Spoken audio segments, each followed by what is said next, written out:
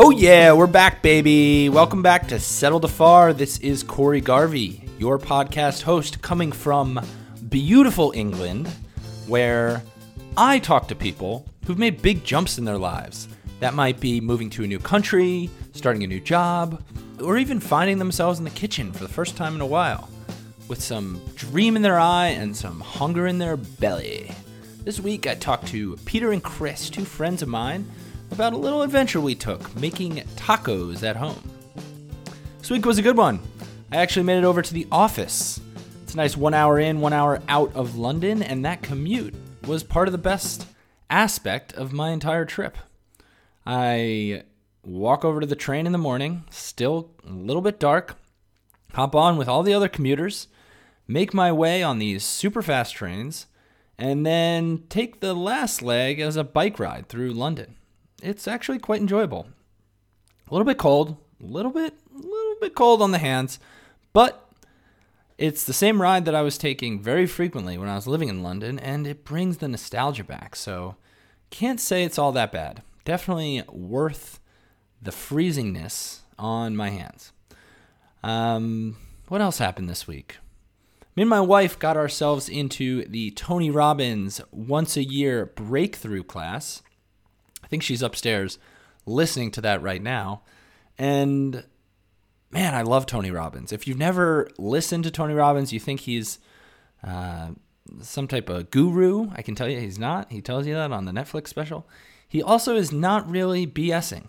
You know, this guy is as much a psychologist as he is a motivational speaker. He really knows his stuff. And I feel like, and he would say this, a lot of it is just through experience. I personally have listened to a lot of his interviews and things. I also read and worked through one of his books, Awaken the Giant Within.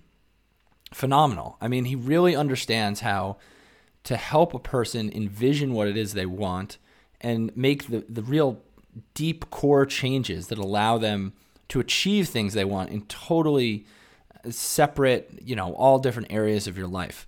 So this breakthrough course, it's a lot of similar material, but man, it's so important to go back to that and think about, who am I? Who's the person that I tell myself I am, and who do I actually want to become? The one thing that really stuck out to me was a conversation he was having with the founder of Spanx and her husband. And her husband was giving a little introduction of her, talking about her journey from being, just a somewhat poor, someone who didn't have much investment in this idea that they had, into the huge successful businesswoman she is now. And one thing that he pointed out was, he said, you look around the room and only one person can be the tallest, can be the most beautiful, can be the smartest. But anybody in this room can decide to be the person who cares the most. And that really stuck with me.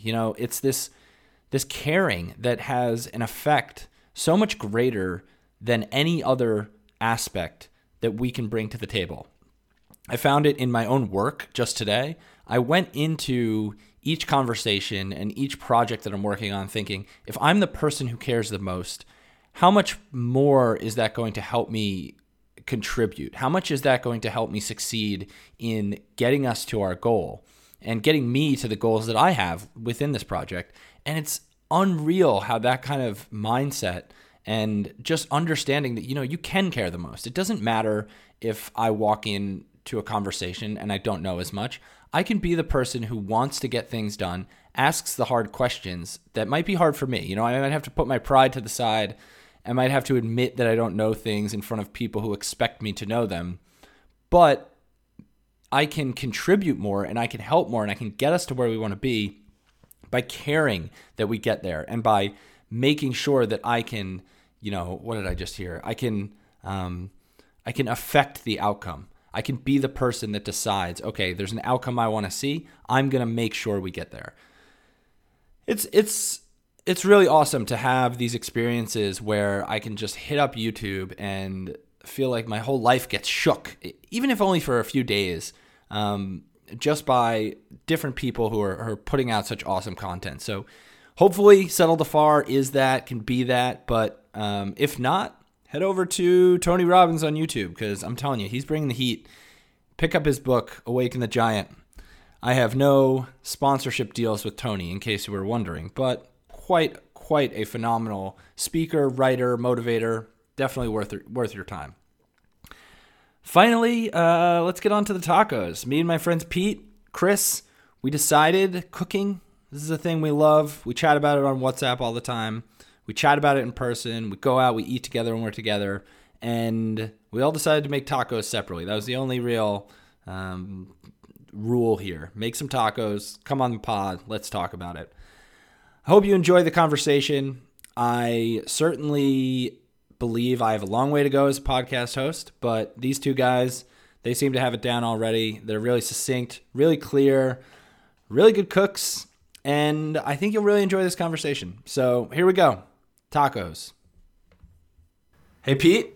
Thanks for joining. Good to see you. Hey, Garv. Thanks for having me, man. I'm excited.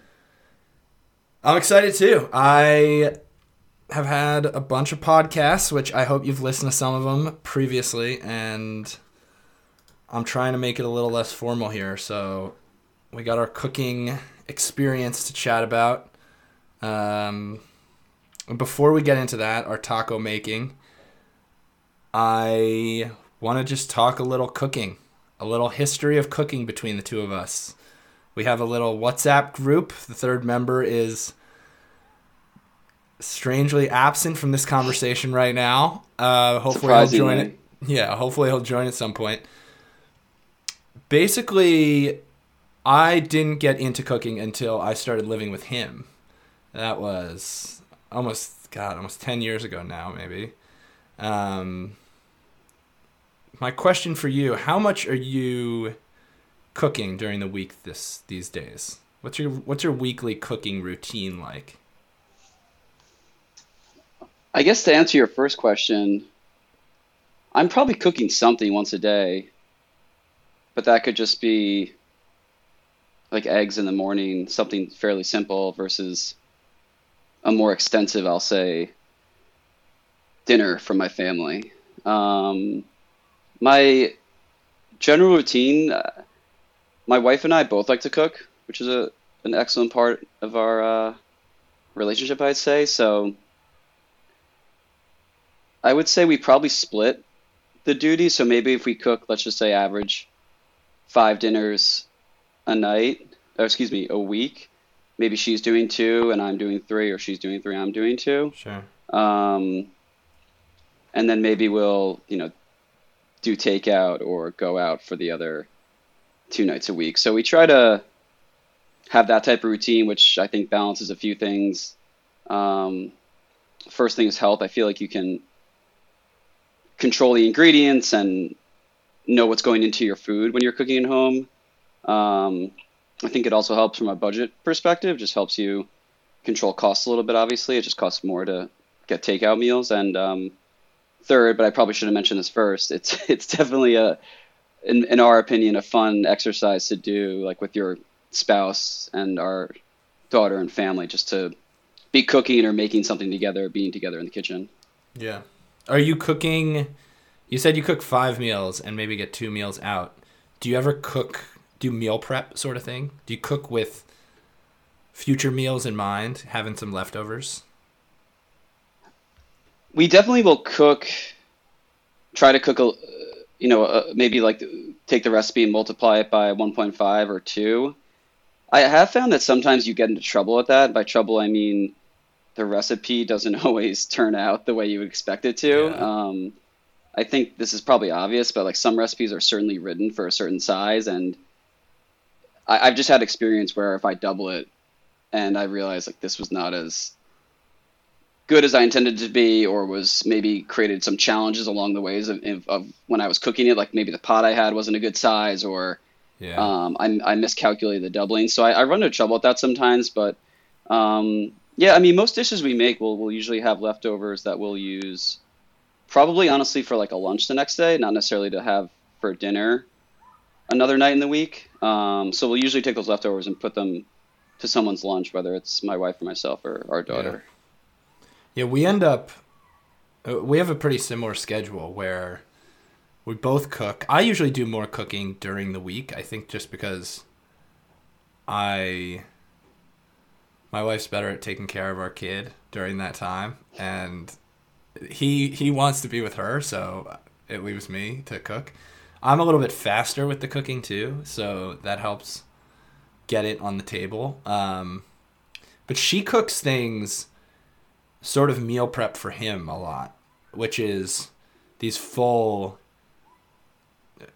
nutritional meals, I would say. So maybe some type of base of rice or bulgur or something like that, and then vegetables cut up and some meat mixed in there, and we'll have definitely extra. So I usually don't eat this personally because I'm not a big rice, bulgur, grain sort of person, but we'll have a Tupperware of this sitting in our fridge most of the time, and it's super convenient for our son.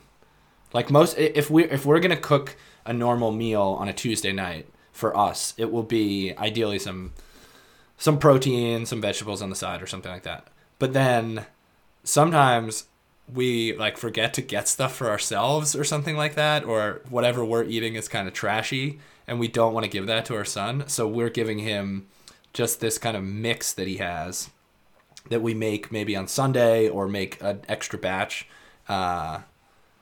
And yeah, that's been really effective. So in your routine, cooking a few days a week, you and your wife, what are some of the staples?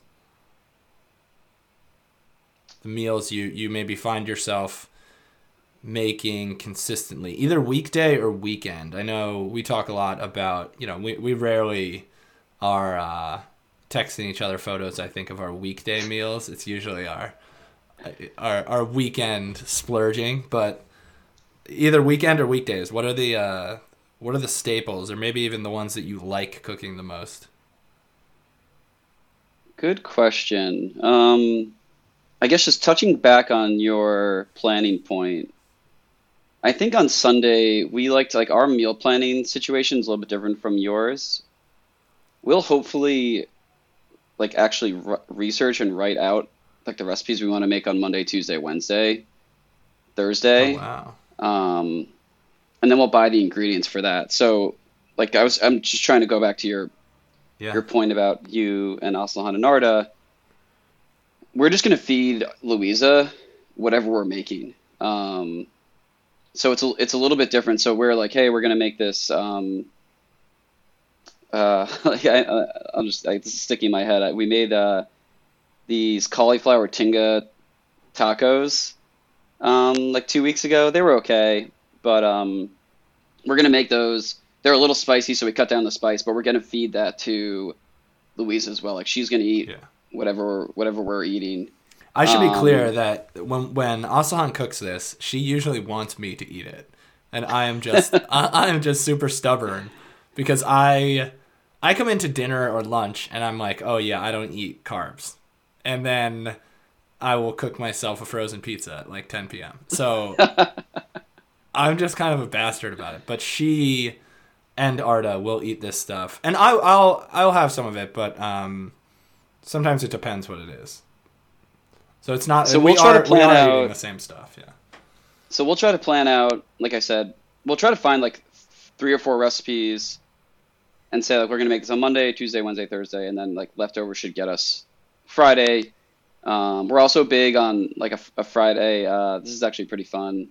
Um, Carolyn's mom calls it yo-yo days, like you're on your own. So basically, like Reese would love this. I wish Reese was on. It's like find stuff in the pantry to make a meal with. Yeah. Um, so that's kind of our routine. Sometimes we do a good job of it. Sometimes we don't. We're kind of scrambling on Monday to say like what's for dinner tonight, and we have to go shopping for it. But if we're being organized about our week, we'll plan those meals and then shop that same day on Sunday for basically all the ingredients for the week, to try and make those last. Again, from a budget perspective and also just from a time perspective. Like I don't want to go to the grocery store multiple times a week. I've experienced that, and so that's kind of our routine. And then on the weekends, like you said, there's kind of a delineation. I would say, in my mind, I'm kind of like every Saturday or maybe Sunday, depending on what our schedule is, I'm hoping to be able to cook some sort of more elaborate meal, I'll just say. Like you All said, right, something that's going to give take me an more. example. Like short ribs. Like we always talk about short ribs on our, or I try to pop those in. Like to me, that's something that would be more elaborate, just because I'm not gonna pay for the short ribs for like a quick Monday night meal after work. Like I want to enjoy the process.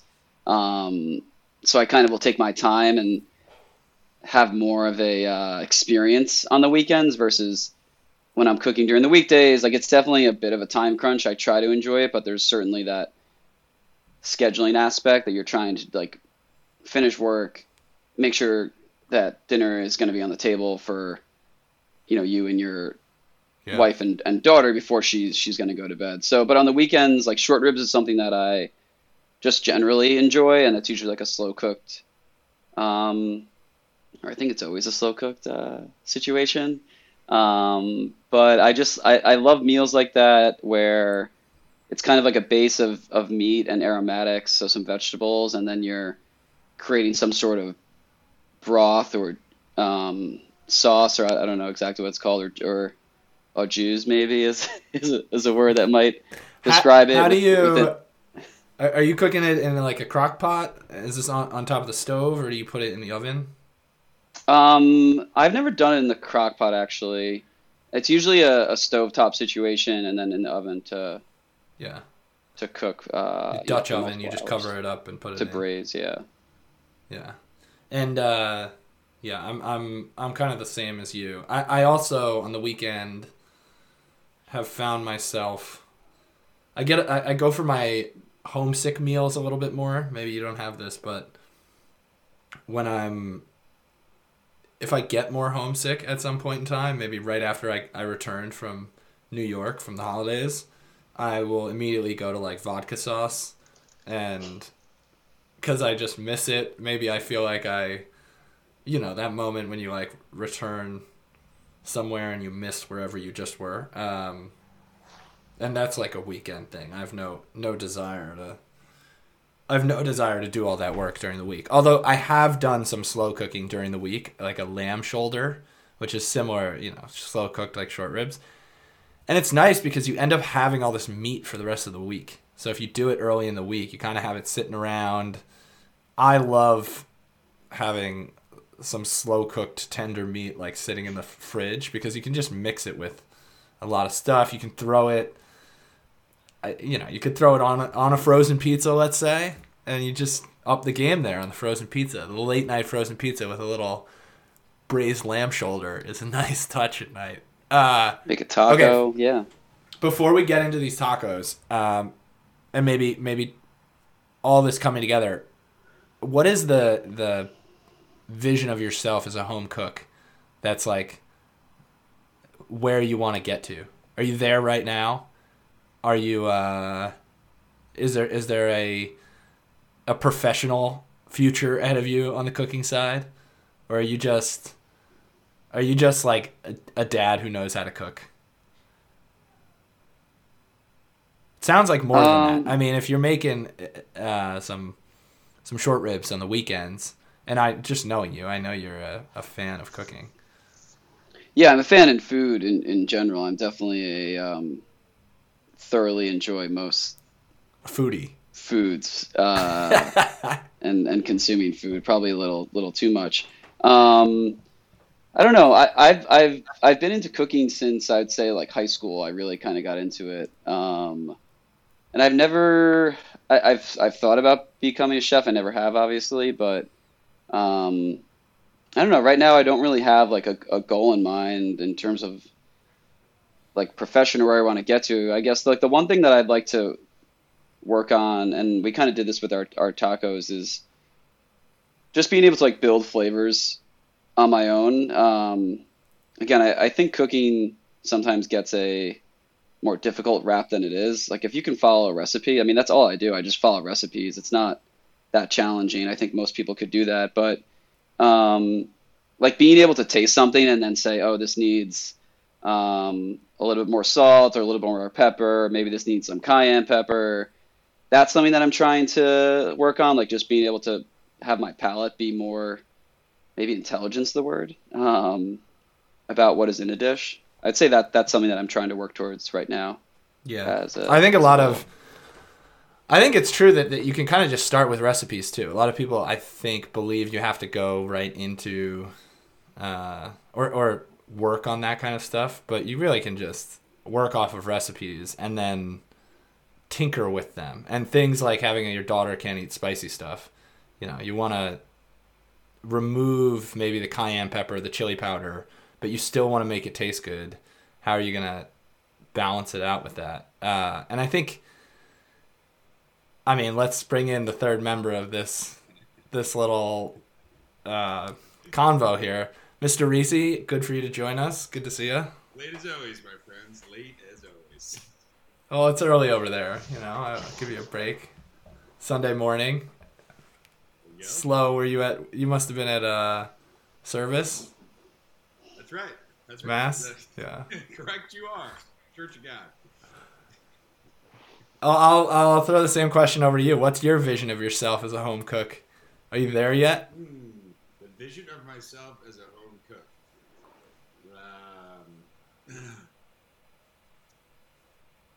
So I think, to step back, I didn't grow up in a baking house. So it was always done by feel. So I think I view myself as someone that can get away with cooking without recipes on some level. But I do find comfort in recipes. Do you use recipes very much? You cook with recipes at all? You know what? I don't, but I think I actually I do like the results because it gets you out of your comfort zone. There's only so many ways that I'm gonna spice a dish, right? Or there's only so many ways I'm gonna cook something, and then take a recipe and you're like, oh, that's an interesting thing. I don't know. So I think I mostly cook what I like to I like the taste of, and I know how to do. But I just gotta do. What is it? What is the comfort zone for Chris Reese's home cooking? Comfort zone for me is super spicy, overly herbed vegetables, like a lot of roasted chicken and fried veggies. Okay. Full chicken? Full chicken or chicken thighs. Not a breast guy. Fair. And I guess this is something I'm curious for both of you.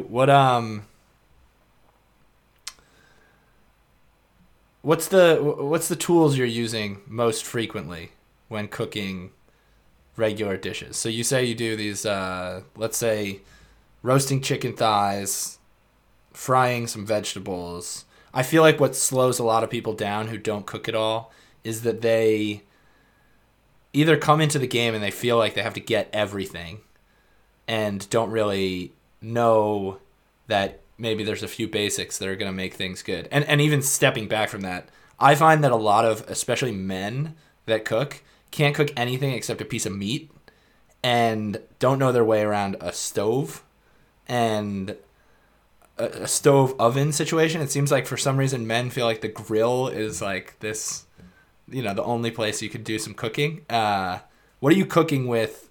How are you roasting chicken? How are you frying up veggies? Are you using these tools all the time? Yeah, I mean, I have a toaster oven that can fit, Toaster oven. Yeah, toaster oven, set it to roast. It's convection, and that's how I do chicken thighs. How many chicken thighs do you fit in there? Like four or five. You just turn it on. And it's got like a mini pan. Whole mini oven things where effectively that does it real quick. That way I don't have to worry about this big gigantic oven being hot and wasting all that energy. So I do that, and then veggies. I mean, the main things you need is what? A cutting board, a good sharp knife, preferably. Go and sharpen it, and a good pan, and probably one of those silicon paddle things. You're good to go. Yeah. Yeah. How about your spice rack? You have a lot of stuff in there? Yeah, we We have honestly, the problem is that spices get dry after a while. I have like 3 different cabinets of spices here, but like unless they're powders, even powders, like all of them, they have a shelf life. So I'd say there's like only 6 that I really use. Which are Salt, pepper, cumin, cinnamon for coffee, and a bunch of like chili powders. do you use garlic powder? I use fresh garlic mostly, but that's not Fair enough. garlic powder. Just I haven't picked it up. And if I'm there, I'd rather get garlic. Garlic, I think is great. I mean, so if I'm making chicken thighs or something, and I'm gonna like have the oven on for a while, I always put garlic in there. That way, they don't spread on stuff. You roast some garlic. Roast it, yeah. You throw like garlic, a little bit of olive oil, and tin foil. Wrap it up, let it sit in there. If it's there an hour, it's basically water. Yeah, roasted garlic is phenomenal, and really the whole toaster oven. I know the toaster oven you're talking about. We live together. We use that all the time. Yeah, Rebel, it's great. We could use one over here. It's a big problem having a kid and having an oven, at least for us, because it gets super hot, and even the door gets hot. Yeah. It's a little problematic. All right. So I want to hear a little bit about the main point of this conversation, or the focus of it, which was us all deciding to independently make tacos, or agreeing on making tacos. There wasn't much other, directions than just let's go with tacos. Sounds like Reese probably didn't use a recipe, but maybe he did. Maybe this is getting out of the comfort zone. First, each of you, Pete first maybe. What's your ideal of a taco? What's the best taco you've had, or what do you look at as, hey, this is what tacos are in my mind? Either the best or maybe a history that you have with specific tacos,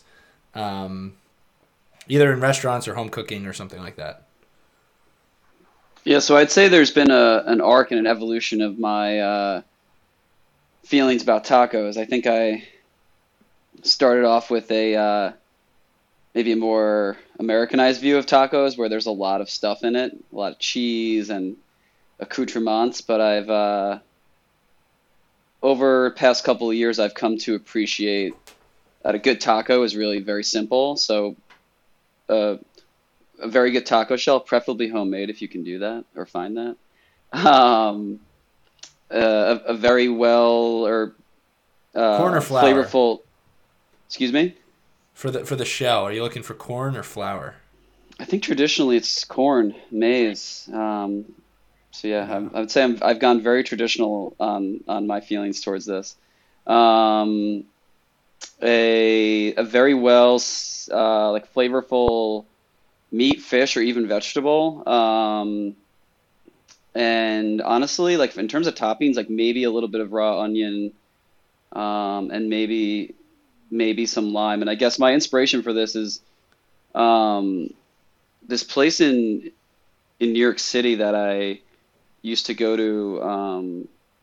I think it's called Taqueria St. Mark's. It's on St. Mark's and First, and it's like a divey restaurant bar, but they make the best tacos I've ever had. Not that I've traveled extensively and have eaten tacos all over the world, but at least in my experience, it was the best taco I ever had. And they kind of serve their tacos the way that I described to you. They have like 6 or 7. I think one of them is cactus, so they have like a vegetable option. They have cactus. They have cow tongue, which is la lengua. I think that's actually their best seller. It's very good. And then they have some traditional like beef and pork. But it's just a really flavorful like meat or vegetable, and then they top it with a little bit of like I said, raw like white or Spanish onion, and then a lime wedge. And I assume these are sort of smaller tacos, right? So we're not talking like at the grocery store you can get that tortilla that sits between the the sort of, it's like a sizable pancake sized tortilla. You know, it's not a burrito sized, and it's not the small size that you get at the taqueria sometimes. What the ones you're talking about, or maybe what you're thinking about, is this small tortilla shell, and is it one of those double tortilla that they give you on each taco? They do stack them. How do you Stack two of deal them. with that? How do you deal with that? You split the meat and go 2 tacos? No, I'm not gonna. If a chef is giving me something, in my opinion, I'm gonna consume it the way that person Okay. intended it to be. So I'm gonna eat it, both shells together with the filling. Yeah. And it's never too much. Like I don't know if you're trying to get at this, but I don't eat it and think, oh, I wish there was only one shell. Usually that first shell has soaked up a lot of the juices from whatever the meat or Yeah. vegetable star of the dish is. Yeah, that sounds like the modern restaurant taco that I've found in other, like whether it's San Francisco or London. You go in, you probably have one of those taco racks on the metal taco rack that has probably 3 tacos, I would imagine, maybe 2 tacos to an order. You can choose your different meats, and they'll give you a mix and match of those different tacos. How about you, Reese? Is there an ideal taco in your mind? Or even a history of what a taco is in your head? Did you have history making tacos as a kid?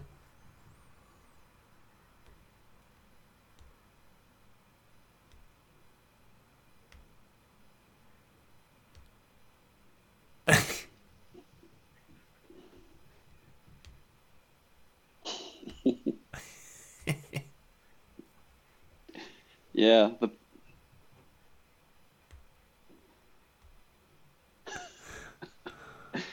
and everything comes in the box, right? The entire kit.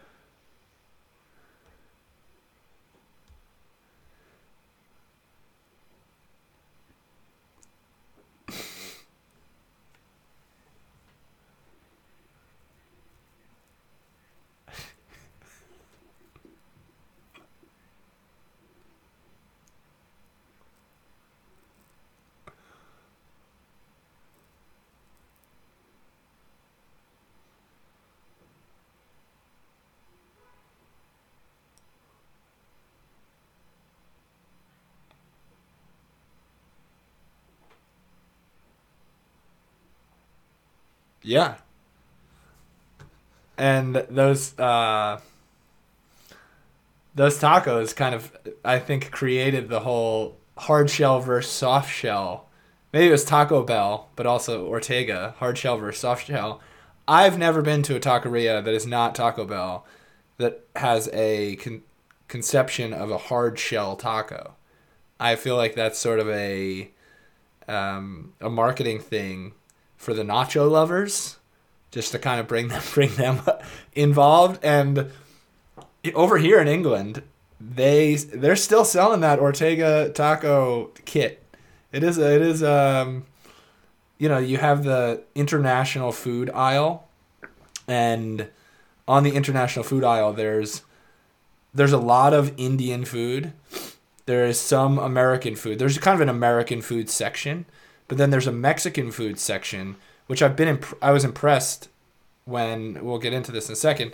Like, the Mexican food section had a good amount of stuff, but it also had the Ortega taco kit, which I steered away from, thankfully. Although this actually is getting me excited for maybe going back and hitting up the Ortega kit. But these days, nothing wrong with the Ortega kit. These days, Chris, do you have a favorite taco? Is there somewhere like Pete that seems to have nestled itself in your head as what the right taco is? I realized so I first tried to make tacos where I used chicken that I shredded. And what I realized was I will never make one I can never make a chicken taco as tasty as a taqueria, because they're going to cook it longer and in bigger quantities than I ever would to have like a meal in a reasonable time. If you want to make tacos for like eating in a while, or really like plan out your meal, then I think you can do that. But if not, then actually I think the best way to go is fish taco, and that's what I did. I had a fish taco. Yeah. It's hard to make that slow cooked meat as flavorful as they can make it. Well, it's not a good weekday workday meal, which is what I was trying to do. But weekends, it's great to just like put meat in a pot and like let it sit and braise. That's cool. Yeah. All right. But that's like my deal is like crumbly, melt in your mouth meat. Yeah, fair enough. I had a taco that kind of was life-changing. That was a fish taco down in Baja in Mexico. And I don't think I've eaten as good of a taco, or maybe 10 dishes in my life have been as good as these tacos. And it was like a cheap place, but it was a place that some local guy, it's like, we got to go to this place. I could have sat there all day and waited till I got hungry again and just kept eating tacos. And I think I've been searching for that taco for a long time since then. Was it fried or? It was fried. Fish? It was fried. They were cheap. They were pretty cheap, but I think locally they were pretty expensive. Probably $3 a taco or something like that. We actually have a Mexican restaurant in my hometown here in England, and I think it's the best restaurant in town. And their fish tacos are very good, but they're a little over-fried. And I find that can be a little overpowering. Like, they have a wonderful slaw on top of it, but the fish it's just a little overdone. And I think that's something about here. They like to fry fish with a lot of batter. Like, fish and chips is heavy batter meal. Yeah, that was what I was curious about in Baja. Was it like a heavy, like, what is it, like a beer batter, I guess maybe you'd think of as like a heavy, or is it very light, like tempura fry? Yeah, I mean, more of, I don't know, because I haven't eaten really good tempura personally, and a lot of the tempura I've eaten, it's like kind of heavy itself, or at least it's voluminous. But this was, I think, a light batter, and it's so many years ago now. This was right when I got out to California, that it's just in there as this memory. I mean, we drove across the border, and then the first thing we did was just go crush tacos. So I just want more of that. All right, so to the tacos that we made here, sounds like Reese made some fish tacos. Pete, what did you go with? I went with again, back to what my inspiration was. I tried to go simple or traditional, authentic. I kind of looked all over the place. And again, in contrast to Reese, at least at our core, I'm definitely more of a recipe person. So when I'm looking for a recipe, and I'm getting kind of off topic a little bit, but I'll look, obviously, some internet Google searches, but I'll also look on social media. I have found some good recipes on social media. I think they need to be vetted a little bit more, but you usually get a video and a picture so you can get some sense of what the outcome might be. But I ended up going with a reliable source here. It was an allrecipes.com. The very popular allrecipes.com. Yeah, and I think it has like 10,000 reviews, and it was like 4.7 out of 5. So I just felt like it was going to be a good recipe and kind of what I was looking for. So it was an authentic carne asada, so just like a steak, marinated steak taco. And then the one interesting point that I'm excited to share with you both is I went down to, since we were doing a special podcast for Corey here, I went down to the local butcher, and I was talking to the butcher about steak cuts. I had come in there with an idea to either use, I think, like hanger or flank steak. And he pulls out this cut that he called a gaucho cut. Ooh. And the cut of steak was it had a lot more marbling on it. You know, not like huge swaths of marbling fat that you almost turn you off, but just like little pockets that it looked like a really nice piece of meat.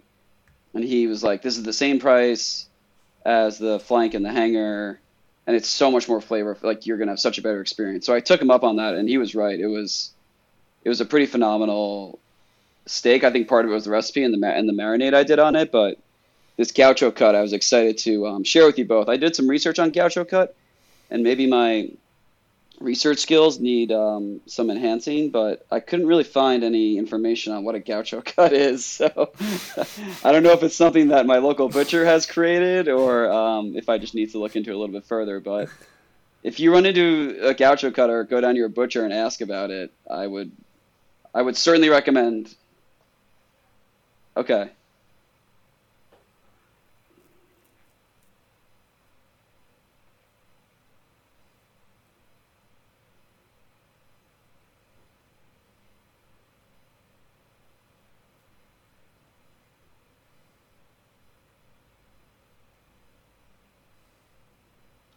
Yeah, this guy, they have like their whole operation behind the counter, and he's breaking down whole pretty much. Yeah, so they cut out their pieces. And again, like the key thing with the gaucho was that it had this like beautiful marbling. When you contrast that to the hanger or the flank steak, there's not that much marbling, and I think most of us would agree that marbling equals flavor. So it was if you can find it, and the price is similar. So what did you do with it? It sounded like you had a marinade. Yeah. How long did you marinate it for? And then what was the cooking? Was the actual cooking process like? And then Yeah, this was the other nice thing. The marinade was pretty short because again, it's like a thinner piece of steak. So I marinated it, I don't know, for like 2 hours maybe. And the marinade consisted of kind of like Chris was talking about, just a lot of fresh herbs, olive oil, soy sauce, garlic. I'm just looking at the recipe honestly as I'm talking to you guys. Lime juice, like fresh herbs and some spices, chili, oregano, cumin, some of the again the Chris Reese staples. Like he could whip this up in his head. Make that into a little herbaceous, spicy marinade. Let that sit for again 2 to 3 hours, depending on what the schedule is. I don't think nothing's gonna happen to it if you let it sit for too long, and then we cooked it. Cook it on the stove. Yes. No, I think I roasted it. I did it last week. I can't remember actually. I think I roasted in the oven, Corey. These are these 34 Okay. And then lines. This is what happens when you turn 34. it sounds like you had some raw onions going along with this. Maybe some maize tortillas. Tell us a little bit. I did attempt Set to the make the scene tortillas. So Oh, yeah? Wow. to finish my little spiel here, the masterclass subscription that was recommended to me by you and some other friends, there is a wonderful. I actually made, not coincidentally, a different taco recipe from masterclass for Chris Reese on this call. So anyway, I used that recipe to make the tortillas. I didn't have a tortilla press. This is back to like kitchen items. I'm not a fan of unitaskers, things that can only be used for one thing. So I don't own a tortilla press, but I think my when I rolled out the tacos, the shell I'd created, I think that's where I ran into trouble. I was basically using a floured wine bottle, and I had some parchment paper.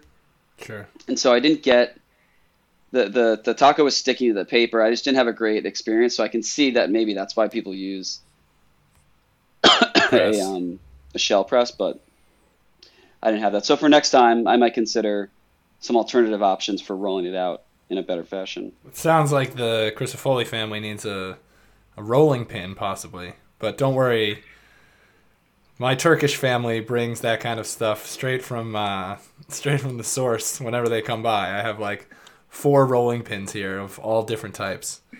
Maybe I'll bring one over. The multi. How were they? How were the tortillas? So you cooked these after rolling them out, I would imagine you threw them on the pan for a little oil or something like that. Correct. No oil. I just had a cast iron pan, and I just warmed them up. I don't know, for like 30 seconds Was this on each your side, maybe. first time doing a tortilla? Yeah, it's just I think it's called it's called harissa reina. You can find it. I found it at Whole Foods. It's just a ground maize flour almost, and then you just mix it with water and you create the dough. Yeah. And then I just made some little balls out of the dough, and then had my little roller situation that I think is where I ran into trouble. I may have not had the dough consistency right either. I mean, this is my first time. I think that goes back to like having experience, which is why I'll try to make it again so I can kind of perfect it or make it a little bit better. So yeah, I cooked them in the cast iron for like 30 seconds each, and they just broke apart. Like they tasted good. My wife, who is a good critic, she'll tell me if something's not good. She was like, these tortillas taste good. They're broken apart. You know, the presentation wasn't there. It was lacking. How was the overall? How would you grade the overall recipe and execution? The steak marinade was phenomenal. The steak was very good, and then the gaucho seemed like the champion here. Yeah, and then I made a little. Again, this is back to like the Chris Reese influence here. I made a little roasted vegetable salsa, maybe you'd call it. There was like a roasted jalapeno, an onion, garlic, some whole chilies, some whole dried chilies that I ended up soaking in water to kind of rehydrate, and then I blended the roasted vegetables with that rehydrated chili just in a blender, and that kind of made a salsa or sauce that I put on top. So it was just a steak, and then that sauce that had onion in it, that had garlic in it, on top in the shell in the tortilla. Sounds nice. That is very true to the. It's very true to the taco you were describing earlier from New York City. Kind of sounds like no cheese, no guac, no sour cream.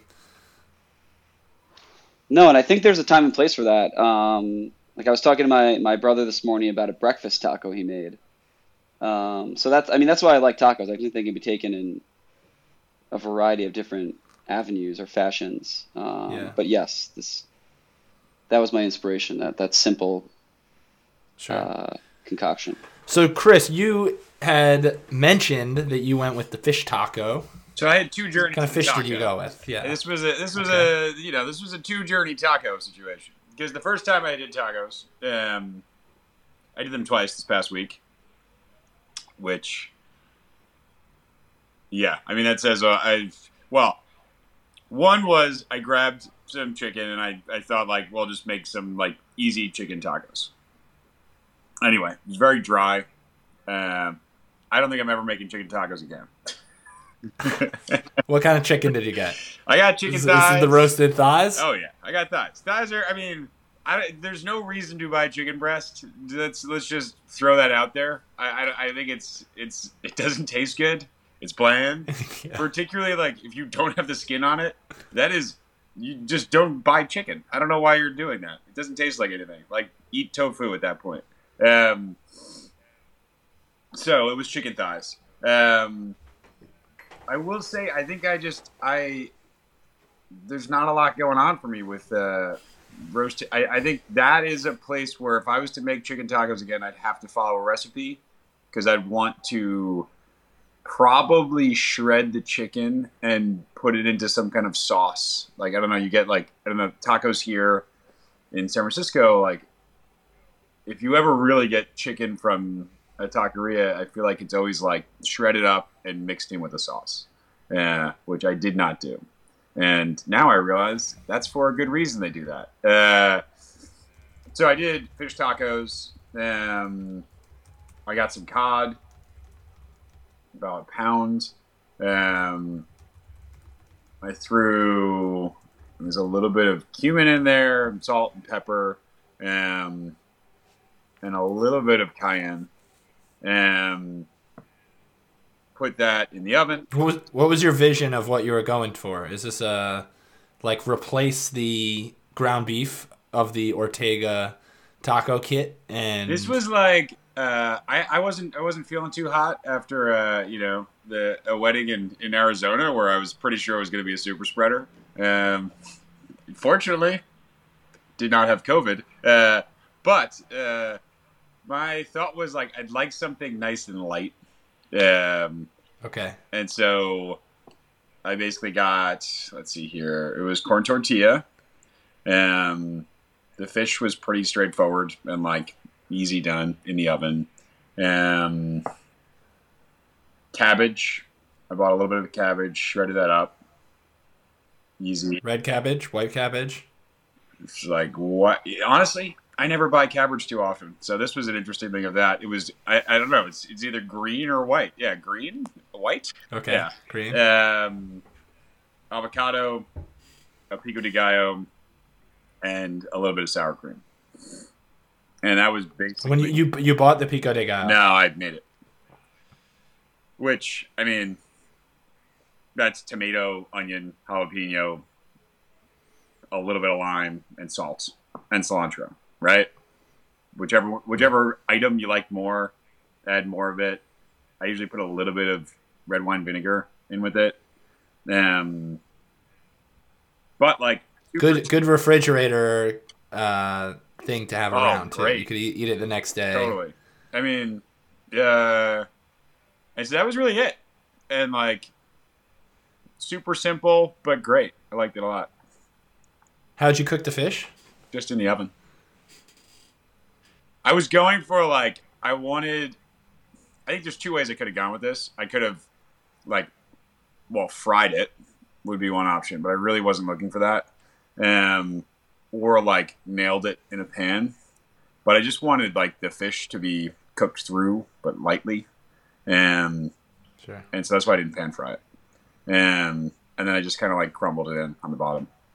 But I think the key for me is like, it was interesting to hear Pete made his own tortillas because like, I do think at the end of the day, you need to have like a great tortilla. And there's a difference, like buying the super cheap ones versus buying the nicer ones it's probably worth it to buy the nicer ones, to be honest. Yeah. Especially on the corn tortillas. I find if you buy bad corn tortillas, they break they're flavorless. There's a reason that really good taco places are making their own, right? Or buying them from someone that's doing that process. Yeah. But like they're not buying cheap off the shelf ones. There's totally a reason. Yeah. And it's because like the flavor is way better. Yeah. They do make a nice tortilla, I remember over there. I think Mission Tortillas, that's one of the tortilla companies. Yeah. They make a flour corn mix. I which actually think like has some pretty good. I think I like flour tortillas for fish tacos as well. Like they go. Yeah. Time and place for a flour tortilla. Sure. Yeah, so I went with something very similar to yours, Chris. Went with the white fish. Didn't really want to make meat. Buying ingredients, a little bit tough over here. I wanted to get... I had a recipe from... I think it was like Rebecca's Cooking or something like that. And it called for a couple things. Some Mexican cheese, some white crumbly cheese. Just fish, and then a little bit of a slaw on top. I couldn't find the cheese, and I didn't want to go with... I don't really have a problem with no cheese on a taco, especially with fish. We don't usually eat cheese with fish, at least in our home. I know the McDonald's fish fillet does have, I think, a slice of cheese, but Which we weren't going to go with the. That is a. It is a classic. It is a classic. That's for a different show. Definitely for a different show. The fish was pretty good, but I found I had a marinade that was similar. It was some cumin. Having a kid, I lowered back on the spicy stuff, so I really didn't have chili powder or cayenne. I put a little bit of chili powder in there, salt and pepper, lime juice. I think I had too much, and I think it was too wet because I had it marinating for maybe an hour in a glass thing, and then it called for 2 pounds of fish. I didn't have 2 pounds. I had maybe 1.25 pounds. And it was kind of swimming in this. And then I moved it straight from there into the oven. And I think that the cooking in this heavy, very wet marinade caused it to do a little bit more of a boil than a nice heating, which was disappointing because I cook a lot of fish, and I rarely cook fish fillets. I usually cook whole fish. So I just have them clean out the whole fish, and it's very simple, and then you just kind of, pull back the skin, and you got the fillet right there, and you can just get at it. I sort of wish I had done that. I wish I had gotten a sea bream or a sea bass or something, made a whole fish, and then just pulled from the whole fish into the taco making process, because I ended up having just this. It was it wasn't soupy, but it was maybe a quarter of the way up the fish. There was a little bit of liquid. It was a little packed in this dish I had too. So, and the only fish, right? Yeah, my only problem with it wasn't really the cook, because I have a new instant read thermometer. If you guys don't have one of these, awesome. Thermapen? And I just use that. Yeah, it's maybe a Thermapen. It's a Tim Ferriss suggestion, I think. It was an expensive one. I paid like 50 pounds for it. What is the instant read? Do you plug it into something, or? Yeah, it's it's a metal probe, and you put it in, and it just immediately tells you the temperature within 3 seconds. And I live with it now. Like, I don't really I know the timing of cooking things. It's very similar to what Chris is showing you here on the video. Like, I know the timing that you're supposed to do, but all that really matters is the temperature, and it gives you a much better idea of where the food is at. Honestly, Pete, these things are worth having in the kitchen. Like, reads right away. It's already reading the temperature in the room. They're great. Yeah, cooking something in Chris's little Breville compared to like your kitchen oven is going to be very different. So and you can also see if you do it like a couple times with the fish, let's say, you can watch how the temperature is going up, and you can decide to, at the right time, like take it out, because it's going to keep cooking after the fact. So it cooked pretty well. I found it was not overcooked. It wasn't dry. It just wasn't as flavorful, because I think some of the spices and the salt and pepper and stuff had kind of leaked out, I guess. And then I made this slaw. So I got cabbage as well. I couldn't get my hands on any of that soft green white cabbage, so I was using red cabbage that I had to chop really fine. I had my wife actually do some of the prep. I was out picking up my son, so she ended up cutting up the slaw, cutting up some limes. She kind of put them all in a plate. So you had the slaw, some avocado chopped up, limes, I'm trying to think. Maybe some tomatoes cut up. Maybe some raw red onion.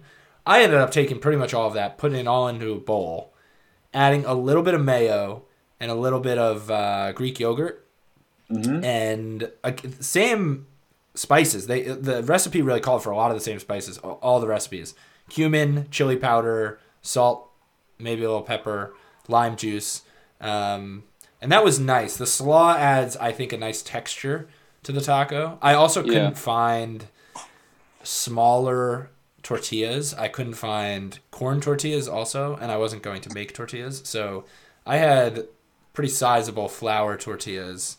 Not too big, not burrito size, but pretty sizable. So it could fit all of that. The fish in there, and then the slaw, and then maybe a little avocado even. And then I painted the whole thing with Cholula sauce, which was really necessary because I found the fish to be a little underseasoned. So the hot sauce came in. It was a very nice crutch to lean on. It always is. So what do you think the issue with the fish was? It always is. I think just having it as wet as it was.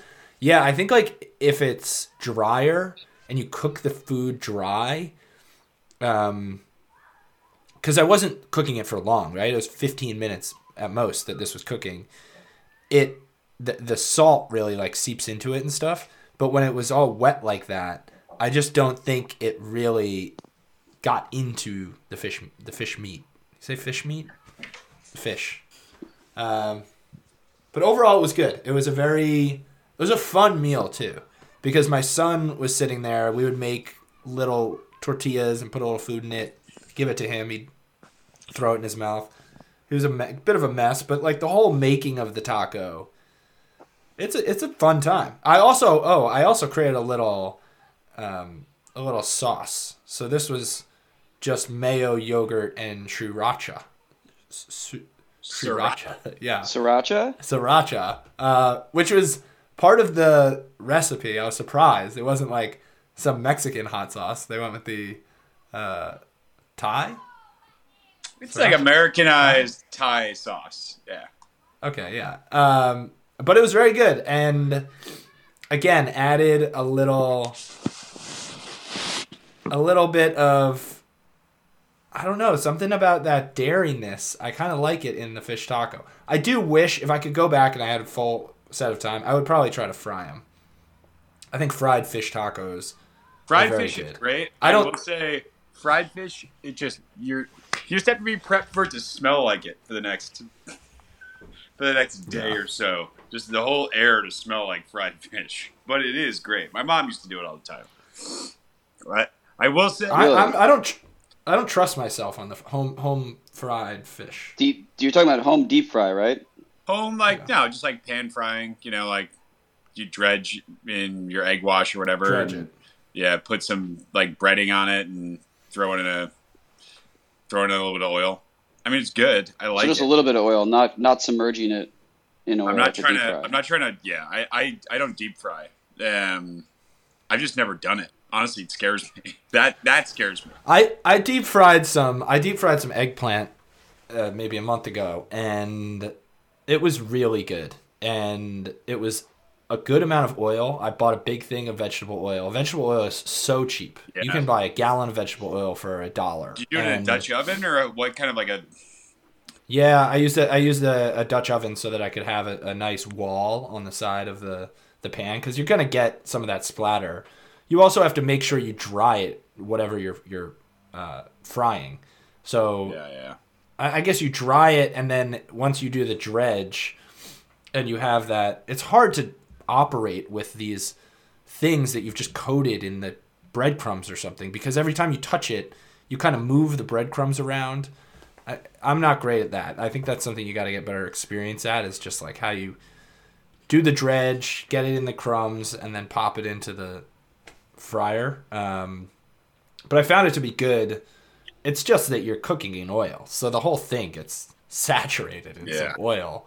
It's phenomenal. I mean, yeah, but I mean, chicken cutlets, those are a great thing. So that's the only time I've ever done it. I have seen a lot of fish recipes recently and I've cooked this where, especially with a fillet, I'll just put it on a plate of flour and just get flour on both sides, and then do what Chris is talking about, which is not like a deep fry, but just a pan fry. And yeah, exactly. That flour adds a little bit of hardiness to the fish, because sometimes fish, especially white fish, you get a fillet of white fish, it can be so meager sitting there. I think it locks in some moisture you're kind of using the fish as a vehicle for some texture, and then is it more? Let me ask you this: is it more about the toppings, or is it more about the protein? Well, I think a good fish taco is about the protein. Well, it's about the whole thing. So I like the slaw because it allows that crunch and the texture to come in with a nice piece of fish. Maybe I didn't have the best piece of fish as well. That's why I would probably move over to the full whole fish and pull the meat off the whole fish, because I have found whole fish cooking so easy, and the fish is so good. Like, we get trout, sea bass, sea bream. Those are the three we probably go to the most. And I probably wouldn't go with the trout, but the other two, because it's just got a little more of a fishy flavor. The other two, especially sea bream, it's kind of a nice fatty white fish. Phenomenal. It's just you have to deal with bones a little bit more. That's my experience. Yeah. Well, Pete, I'd like to know, do you cook whole fish? No, I was actually thinking as Corey was talking, I'm a little maybe intimidated is the which doesn't really happen in the kitchen, but yeah, I'm just thinking like where do I get this kind of sounds silly. I'm sure I can find it, but like where do I get a whole fish? To Corey's point, does the fishmonger clean it? So like don't you have to like descale it, debone it?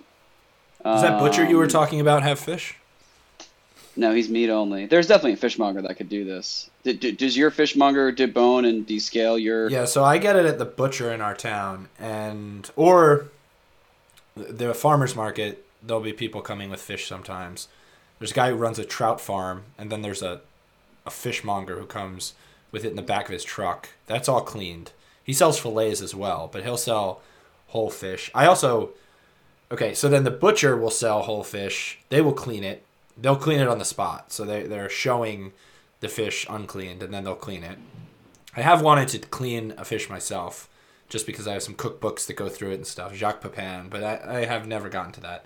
And then we actually have there's a Portuguese restaurant here, and the guy owns a Portuguese restaurant and an Italian restaurant in town, and he sources, I guess, a lot of fish for these two restaurants. And he, on the days of the farmer's market, his Portuguese restaurant is just kind of on the square where the farmer's market's happening.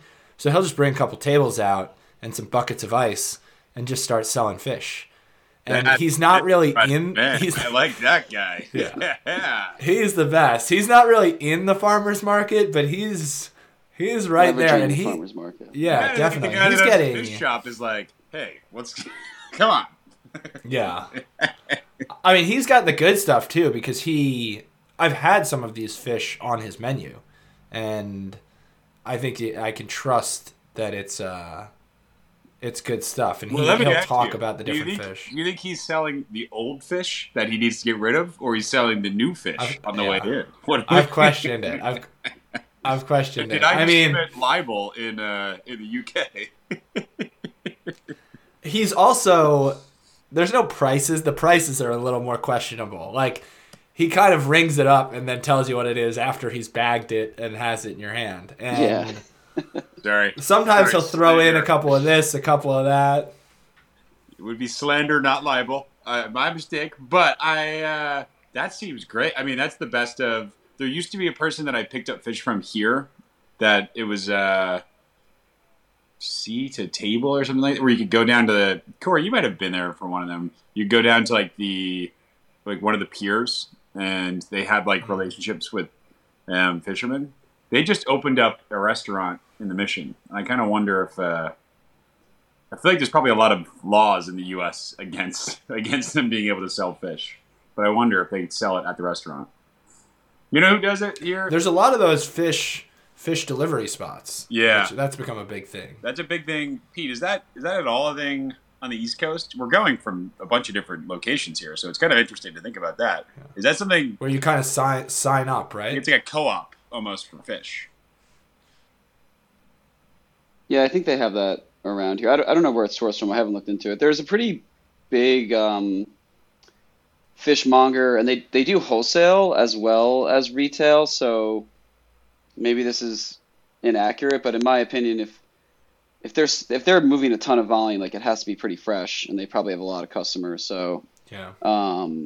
If I'm going to do something like a big fish, I'd probably go down there. And like I said, they have a ton of inventory, and it's pretty fresh. So I would trust them if I was trying to do something like that.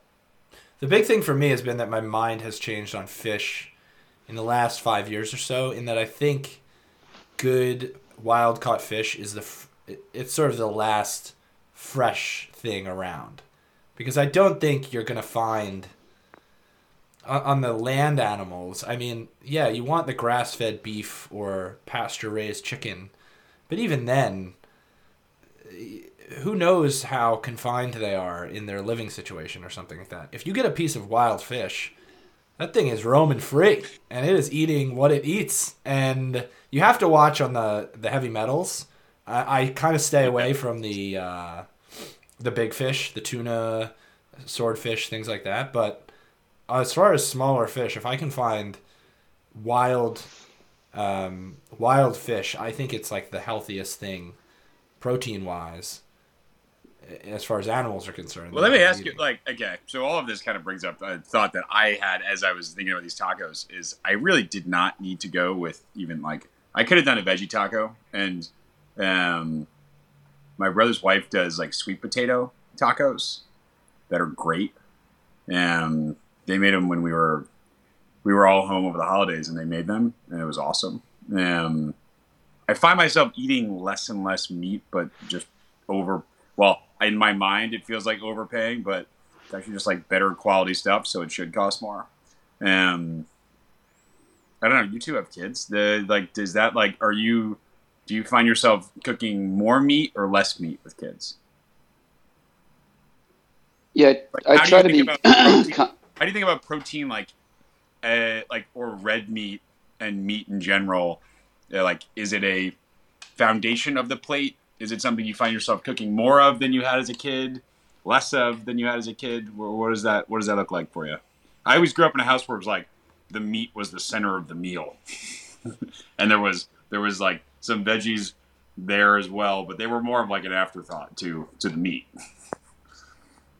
Yeah, if I'm just talking about Monday through Friday meals, we try to have a more balanced plate. Even some days, like we'll probably we try to have like a meatless Monday, so we'll make like a vegetarian or vegetable based dish on Mondays. I mean, if I'm indulging, I just won't even, if it's like a weekend meal, I won't necessarily think about the plate balance. But yeah, for the majority of the week, I'd say we try to make it more vegetable focused, as like the foundation of the plate, and then grain and maybe even like a little bit of meat. So not a huge amount of protein.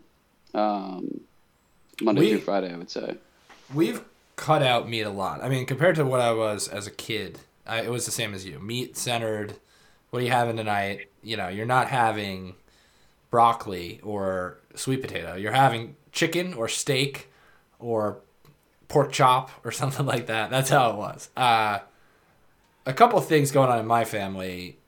Asılhan's from Turkey, and that's a meat-eating culture, and especially a red meat-eating culture. So lamb and beef. A lot of lamb and beef, and chicken, but obviously no pork. And I think it's also she gets a lot of parenting advice or thoughts from her family, and a lot of that is still a little bit less, millennialized than the U.S. parenting situation. So a lot of the core foods are ground beef. There's a lot of ground beef for my son. I don't eat a ton of ground beef. And then, as I was telling Pete earlier, it's kind of ground beef mixed with maybe some rice and some vegetables into one big meal, like almost a paella of sorts. And then for us, we watch our meat consumption. I eat almost no meat during the week, during the day. I'll pretty much just eat tofu or tempeh with salads, or I'll have actually no meat. I usually don't eat breakfast. But then the meat over here in England, I think, is a lot better. And I'll go to the butcher to pick up any meat we're going to get. Almost 80% of the time, maybe I'll get some chicken from the supermarket, and even that'll be ideally the like pasture raised running around chicken. You can find that stuff here more easily. There's not these giant chicken breasts or huge aisles of like that are the American meat aisle is such a crazy thing. It's like these huge rump roasts that are the size of a 5-year-old child that they're selling in the back. The London broil it's like the size of a kid's thigh, Yeah, the juices are like practically. You need another bag just to hold the London broil because it's so. Yeah. It's so large. It's like they just took the big piece off of the off of the steak, off of the cow. No, but well, Pete and I were talking about sort of slow cooked weekend creations. I'll do that a bunch, and that's probably where most of our meat eating comes from, which is like cooking a lamb shoulder or some short ribs, or wanting to test out as I said, I made that eggplant. That was for eggplant a la vodka. So I'll go with veggies a lot more. How about you, Chris? You said you were eating this more recently. More recently, you said you were eating vegetables. Is that what do you think is the cause? Are you not hungry for meat? I just don't know if it's good for. I'm not sure if it's. Well, I think like red meat. I have it so rarely at this point that I end up just like. I think there are ways of like you can get grass-fed beef, and you can like. I mean, we're fortunate in that I think we all live near a place where you can get good meat. Do you think the Whole Foods red meat is healthy? Standard level Whole Foods red meat. I would rather go and buy a more expensive thing from like a butcher somewhere. And that's just because I'm not eating it that often. And so when I do, it's more of like a treat myself moment. And I will pay double the price for that, like, going to a butcher that's going to be more expensive. And like at the end of the day, like I think the meat's better. But like you can go to butchers that have like relatively local grass-fed meat that's great here in the Bay Area, and like you're like, or supposedly grass-fed. There was a big scandal here where they were buying their meat from Costco and rebranding it and saying it was grass-fed at one of these places. Wow. So I think you still have to be like semi-aware that maybe you're not getting the best stuff. And I know there's been some controversy about like fish in supermarkets being mislabeled, also an issue. But well, that's something when I learned that a lot of farmed fish are fed soy and corn. And they're fed like chicken too. They're fed like all sorts of random things that they would never normally eat, which is why like farm raised. I if it's farm raised, I generally just don't buy it. And I know that might be maybe like from I can't even imagine it's good for the planet. These like fish farms. And I think the saying that like you are what you eats, that's what gets me. Is I really do believe that an animal that's I've seen, if you haven't seen Super Size Me 2, where they talk about the chicken industry and what's going on in the chicken industry, it's crazy. And these animals live like terrible lives, and they're fed a diet that you would not eat yourself. No chance. Yeah. So you should be questioning how efficient can their body be if they're taking food they weren't meant to eat and then being stuffed with it to the gills so they can get as big as they can, and then that's what you're deciding to eat. Like I would never eat that much corn or soy or whatever it is they're eating. All right, guys, I think we have covered a lot of things on the taco front. I really appreciate your time here. Are there any thoughts on a potential next cooking escapade? Something you guys find might have a little meat on the bone, if you will, for us to chew over. I have about 20 tortillas to get through now. So I'll probably be making tacos for a little bit. I mean, I gotta have some excuse to whip out these soda bottle sized hot sauce, and so this is the perfect excuse. I mean, I think I would like to actually attempt to tackle. I mean, like Ottolenghi has a bunch of vegetable recipes. I could go after a vegetable recipe. Yeah, I think that's a good. I will try to document. I will try to photograph and document my attempt at. His are just so like crazy and organized. Pete was talking about masterclass earlier, and Ottolenghi's masterclass is phenomenal. Like, do you guys both really easy? I do. Yeah. He really has a nice. It's not very strict.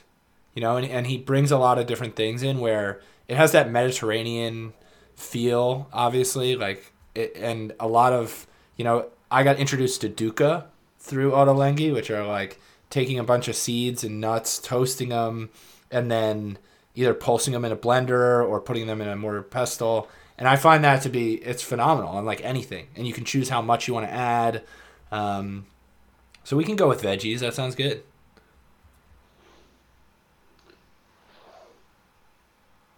I'm good with that as well. I might try to roast a whole fish. Now you've inspired me to do that. You should. I think it's a bit of a revelation to me, realizing how easy it is to roast a whole fish. Just throw a couple lemon wedges in there, maybe a little herbs, put some olive oil, salt and pepper all over it, and just stick it in the oven. Did we Do you land eat the eyeball? I eat the eyeballs, definitely. There he is. I'd like to know is who have we decided what is the ideal home taco? Did we come to a conclusion on that? I mean, to me, I'm kind of constantly after the home taco that I used to make as a kid, which was the shredded Mexican cheese. That's what you'd get, or maybe cheddar, but it would kind of say Mexican cheese. Sour cream. I don't even think guac was a thing back then. It was sour cream, salsa. It was the ground beef with the seasoning on it, and the tortillas. And I just remember the innovation I felt like my brother had come up with to put the cheese on first, followed by the beef, to let the cheese sort of melt there into the tortilla. And then you kind of put your things on, and it was... I love it. And you get the drip off the back of that taco meat juice coming from that spice mix. So to me, I'll never grow old of that. So what we're saying is the classic, you're using tacos, but you're using tortillas, but you're really looking for that classic American Ortega situation on some level. You're going. I like that. Yeah, I like that, and I think that's There's a great. Nothing wrong with that. I think I enjoy that as well. I don't disagree. I think yeah, it's a good it's like having almost like mac and cheese at some level. Yeah. On the Ortega front, I have a fantastic homemade Ortega replica. So you don't need to buy the Ortega packet. You can use up some of the spices in your pantry. Very good. And it's simple and... That's what I need, because I question what's actually in those packets. I think that packet, they don't go... Yeah, that's a questionable thing. I do think if I go to Pete's house and he cooks me up some gaucho and red onion tacos, I'm going to be very... impressed, and I will approve wildly. I don't know if I would eat the classic American style with guests, because I don't know that I hold myself together all that well when doing that. It's kind of a family thing. I've been to Pete's house for a taco night. Pete does a good taco night and an excellent margarita. I'm sure. All right, we can get into margaritas on the next one. All right, guys, thanks for joining. I really appreciate it, and we'll look for a veggie cooking session on the next one. Reese, maybe I'll set it for 30 minutes earlier next time. For you. I like it. That'd be good. Cool. All right. Thanks, guys. I'll see you guys. Thanks, boys. Adios.